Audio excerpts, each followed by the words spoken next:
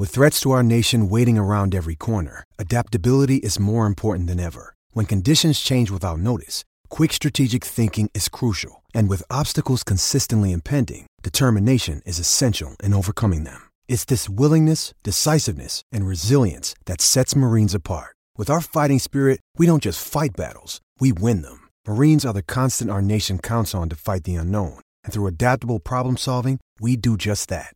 Learn more at marines.com.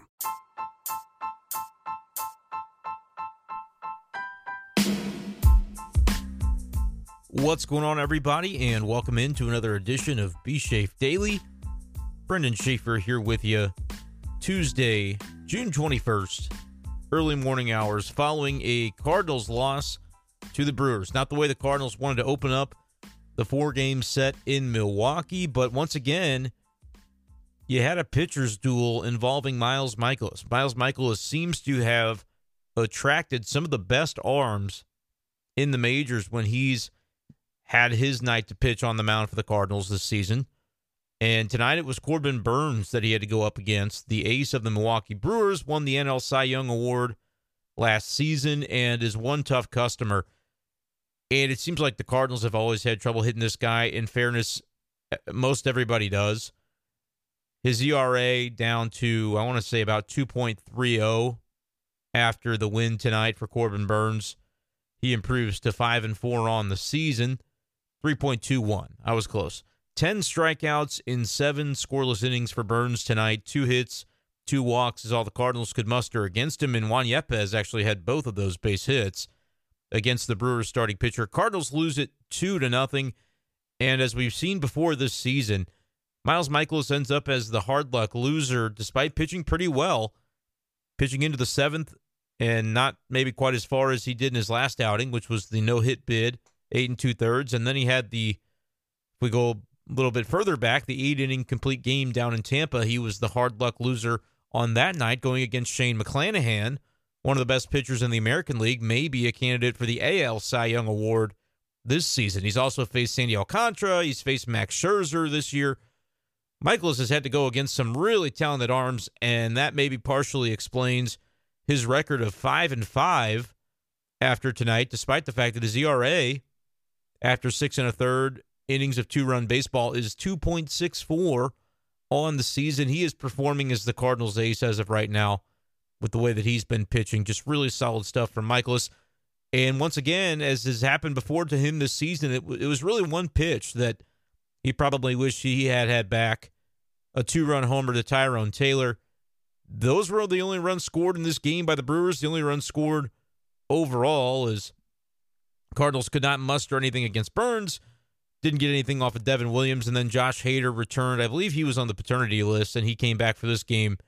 His ERA below 1 for the season. He got his 20th save, and the Cardinals fall 2-0. So we'll break down a little bit of what happened in this game tonight on Be Shafe Daily. We'll also take a step back a day, discuss a little bit of Sunday in the way the Cardinals fell in that series to the Boston Red Sox at Fenway Park. They lost 2 out of 3, and the way the Cardinals lost the 2 games that they did, I think colored the explanation that Oliver Marmol had after Sunday's game as to why the Cardinals were maybe looking to go a little bit of a different direction with the roles in the bullpen, shaking things up a little bit. We'll talk about what moves Ollie Marmol said would come on Sunday, and then how on Monday we actually did see some of that take place. So let's begin at the beginning here, as I wanted to get a little bit of recap of the Boston series because it colors some of what took place on Monday in terms of the way that the Cardinals manager operated inside of the bullpen roles with his guys out there. So Cardinals lose 2 of 3 to Boston. And Friday, we had to Be Shafe Daily after Friday's game. Go back and check that out. And the conversation was about TJ McFarland and the decision to use him when Ollie Marmol did. We went into super depth on that discussion and that situation. So check back on the Be Shafe Daily feed if you want a real nitty-gritty version of those events. But basically what it boiled down to is Cardinals were down by 2 runs. And in those situations, Marmol is not going to go to Gio Gallegos. He's not going to go to Genesis Cabrera. He's not going to go to Ryan Helsley. I know that at the end of the Boston series, we can look back and say, well, shoot, he didn't need Helsley or Gallegos for any of those 3 games. He finally did use Genesis Cabrera on Sunday. But when you look back and go, well, man, that seems like a waste to lose 2 games because of bad performances out of the bullpen, but you never did use your top 2 guns out there. Isn't that a mistake? Shouldn't they have gone a different direction? And I don't think that's the takeaway. I may be stubborn as hell for believing this, but I don't think that's the takeaway from the Cardinals losing 2 out of 3 in Boston. Saturday was great. They won 11-2, I think it was. The offense supplied all the ammunition that was needed. Dakota Hudson pitched okay, and they were able to clean things up without needing to go to any of their big names out of the bullpen. But when you go on Friday to TJ McFarland in that 2-run situation, again, this is not a tie game. This is not a game that the Cardinals are leading late, and so that colors the decision-making process a little differently for the manager. The manager has to think about what it looks like over the course of 162 games and not just in the middle of June, can we win this series in Boston? He's got to think ahead a little bit more than that. And the other thing we got to realize is he cannot anticipate, nor do I believe he should be expected to anticipate, which days he might happen to need certain relievers and which days, and maybe even which series he won't end up needing them at all.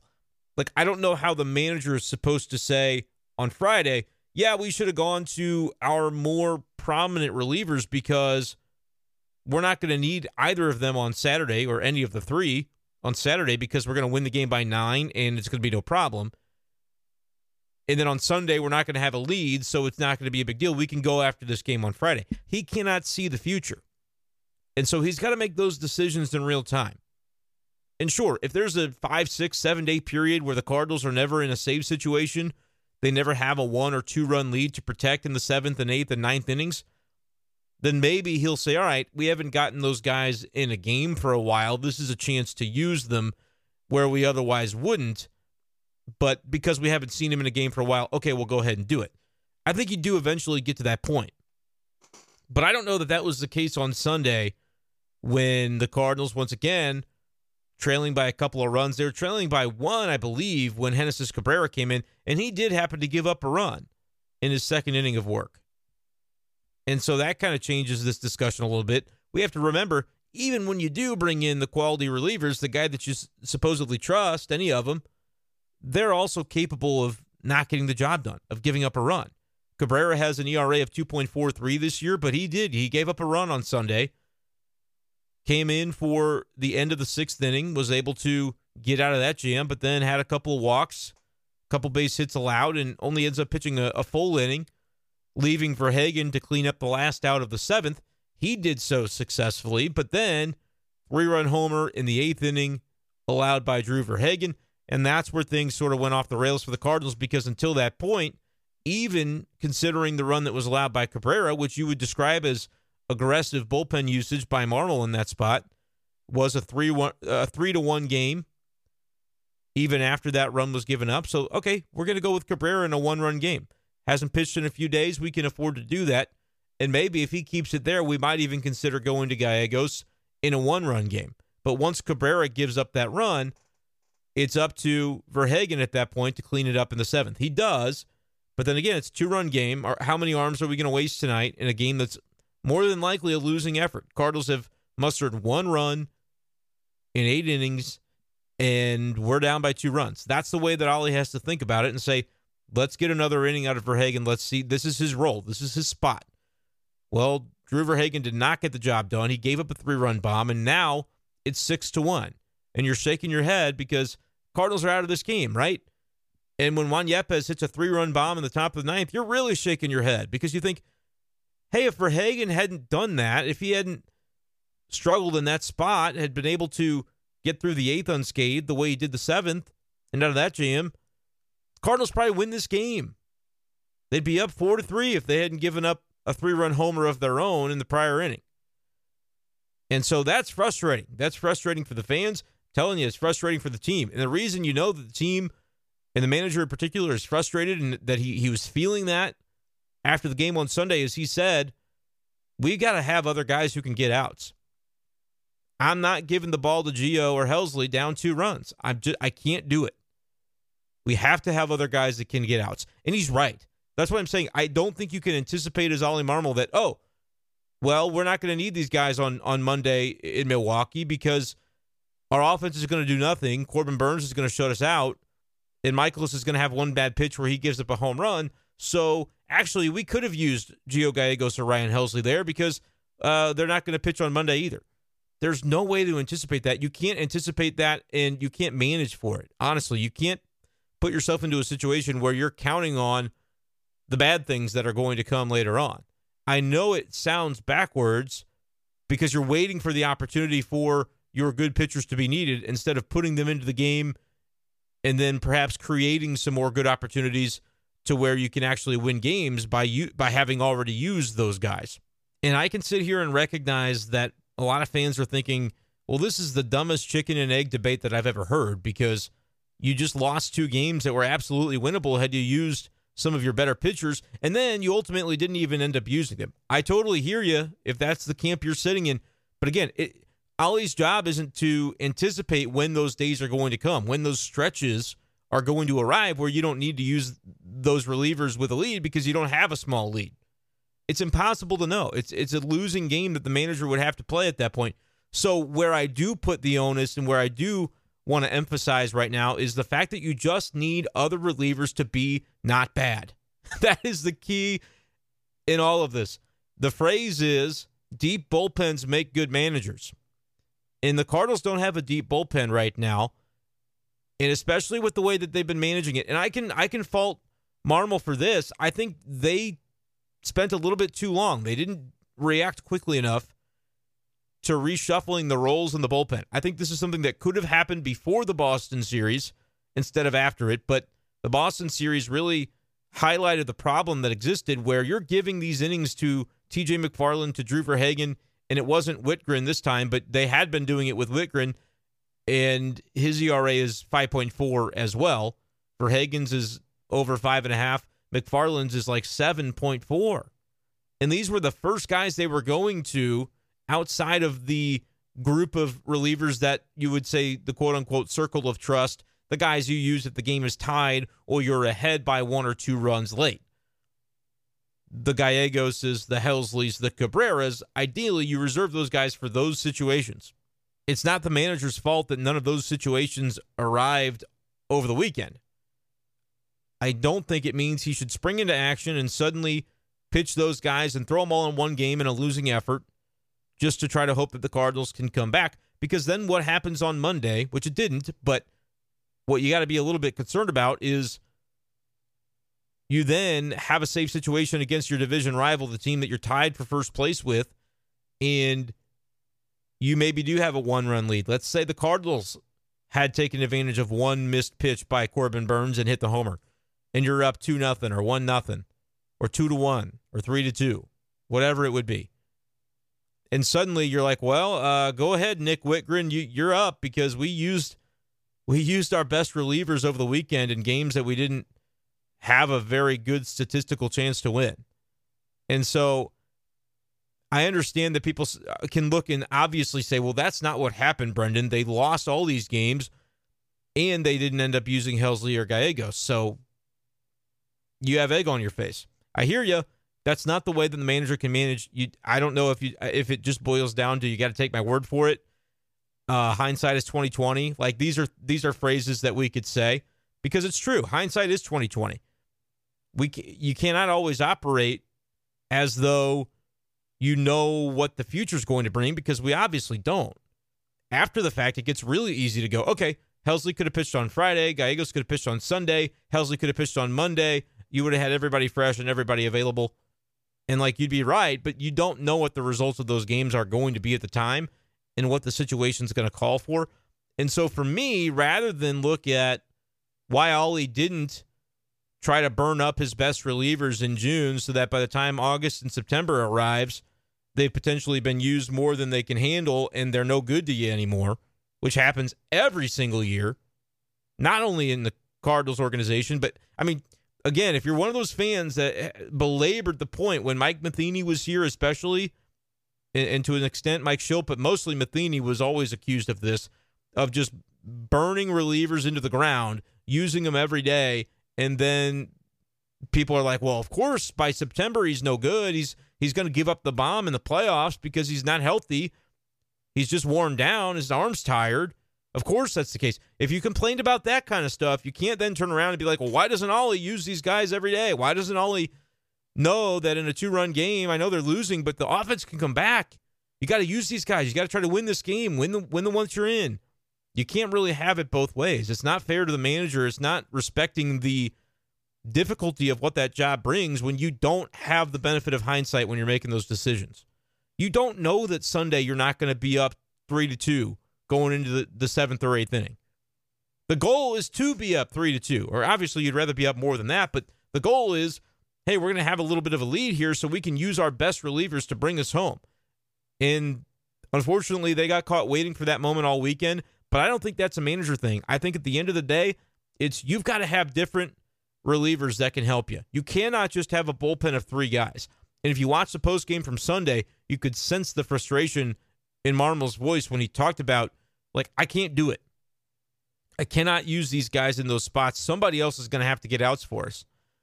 And he said the way that we're going to approach it now is Zach Thompson, rookie left-hander, is going to get the McFarland role.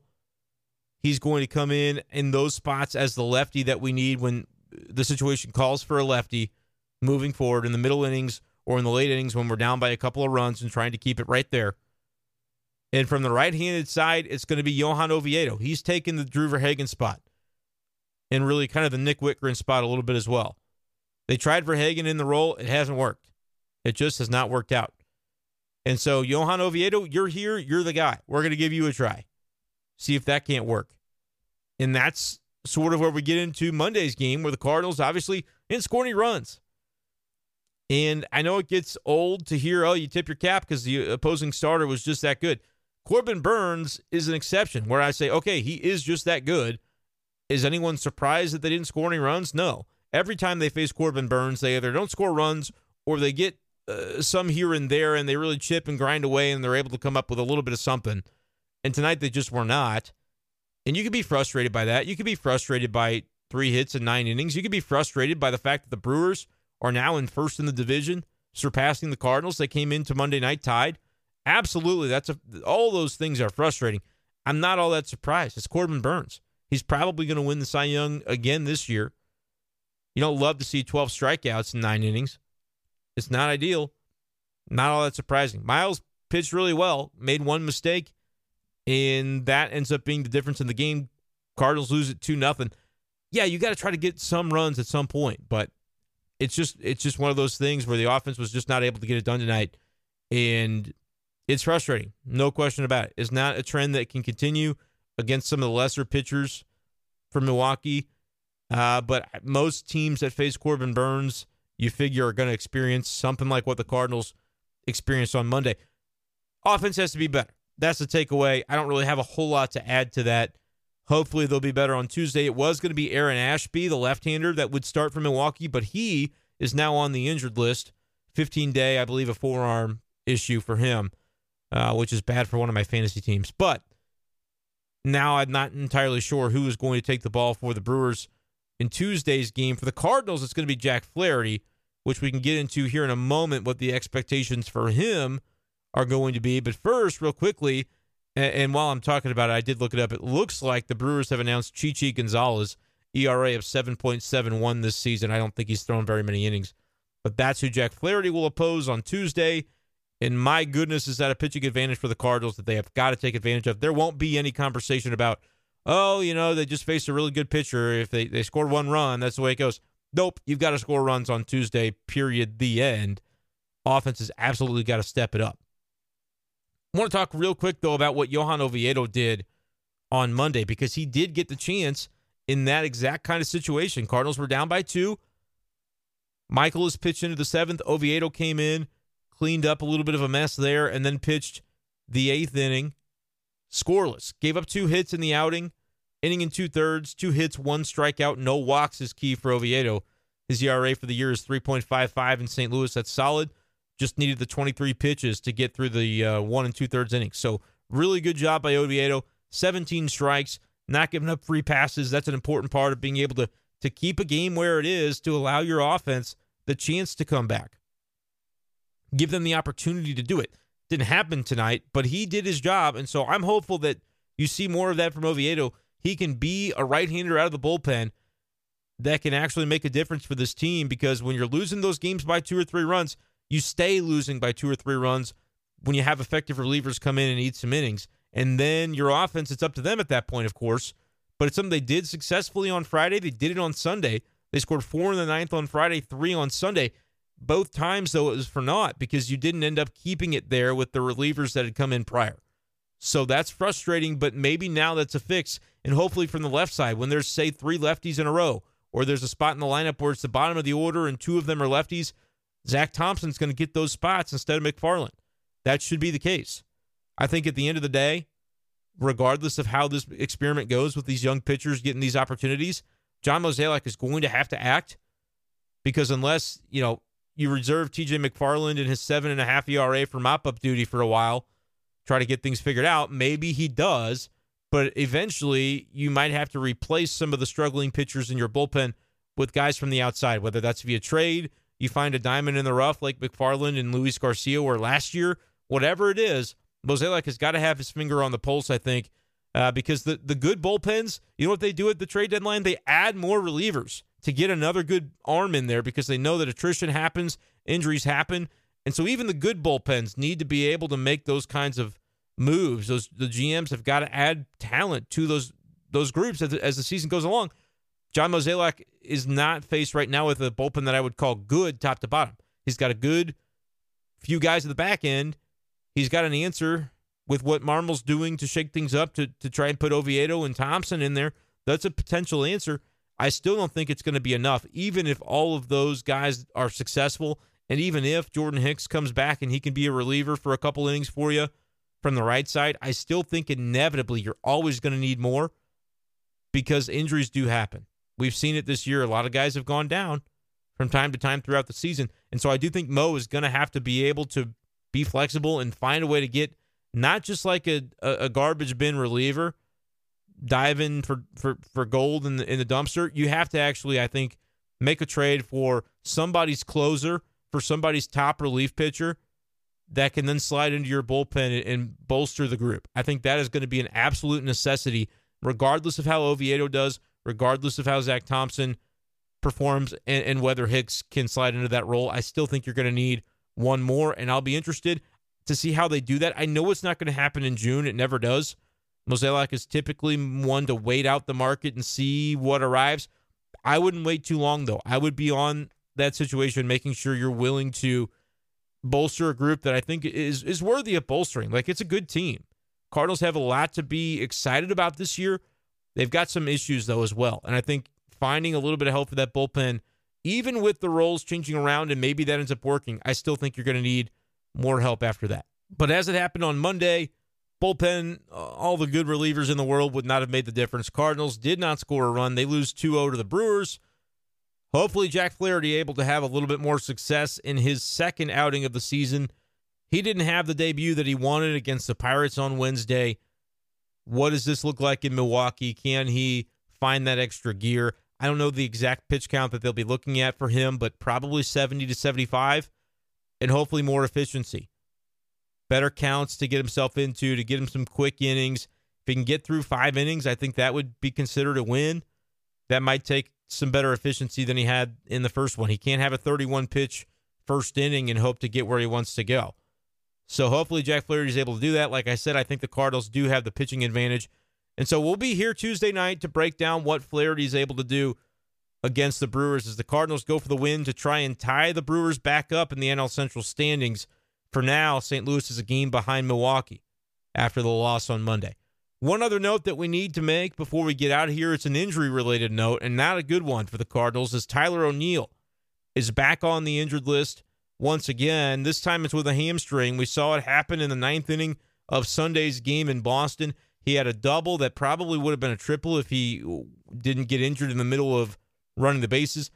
Right as he rounded first base, you could tell just the hamstring went out on him. Left hamstring issue for Tyler O'Neill. Mike Girsch spoke in Milwaukee. I saw a video of this where he basically said it's not all that serious for Tyler O'Neill, but if it's a case where a guy's discomfort and he's going to be out 4 or 5 days, you don't need to try and push him, especially with a soft tissue injury like this. And so they went ahead, instantly decided it's going to be IL.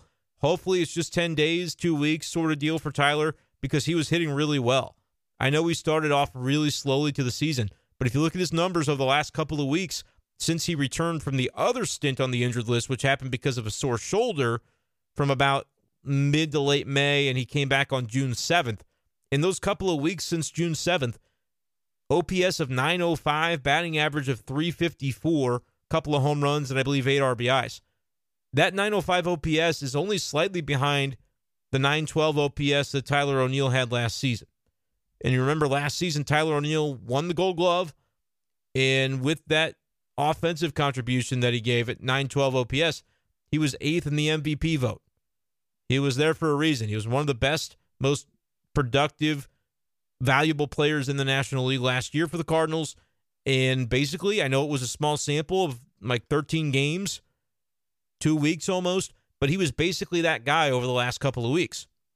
He was not to begin the year, but with his numbers from the last couple of weeks, O'Neill went from batting 190-something to hitting 240, and the OPS went from 552 all the way 100 points higher to 653. So that's still not the end destination for Tyler O'Neill, but the numbers were looking really good. And so that's why this injury comes at a really bad time, because he was beginning to settle back into the middle of the order bat that he was for the Cardinals last year. I still think by the end of the season he will become that, and he will show that, and the numbers will show that. He had 6 hits in his last 2 games. He was really starting to show it at the plate. Hopefully he can get back healthy. That is the key. He goes 110% at everything he does, and so a guy like him, athletic, it's, you got to stretch, all these things. You can do everything right and still have a hamstring issue crop up on you, and that's what happened to O'Neill. He goes balls to the wall, and so I think sometimes those injuries are more likely to happen to a guy like him who's just so athletic, operates at a speed that very few people can fathom. And so sometimes your hamstrings, your groin, your quads, you're going to have issues there. Ideally, just a couple of weeks for Tyler O'Neill. Based on what Mike Girsch said on Monday, it sounds like that's probably the case, but I'm not counting my chickens yet on that situation. Probably see some more Juan Yepez. I think it probably would have been a good time to give Paul DeJong a shot back in the lineup and on the Major League roster, because he's been hitting the ball better at Memphis, going the other way. Numbers are looking improved. But they went Lars Nootbaar. I don't love that, just because I like Nootbaar being around. I don't think they've utilized him very properly this season. And in the opportunities he has gotten, he hasn't hit much, which has led to fewer opportunities. He's on the Memphis shuttle. Not to mention the fact that you can only option a guy 5 times throughout the year before then you have to expose him to waivers. Now that's a new rule for 2022. And so I can't imagine the Nootbaar stint is going to be all that lengthy. If O'Neill gets back and then they option him again, I think that'll be the 3rd time this year.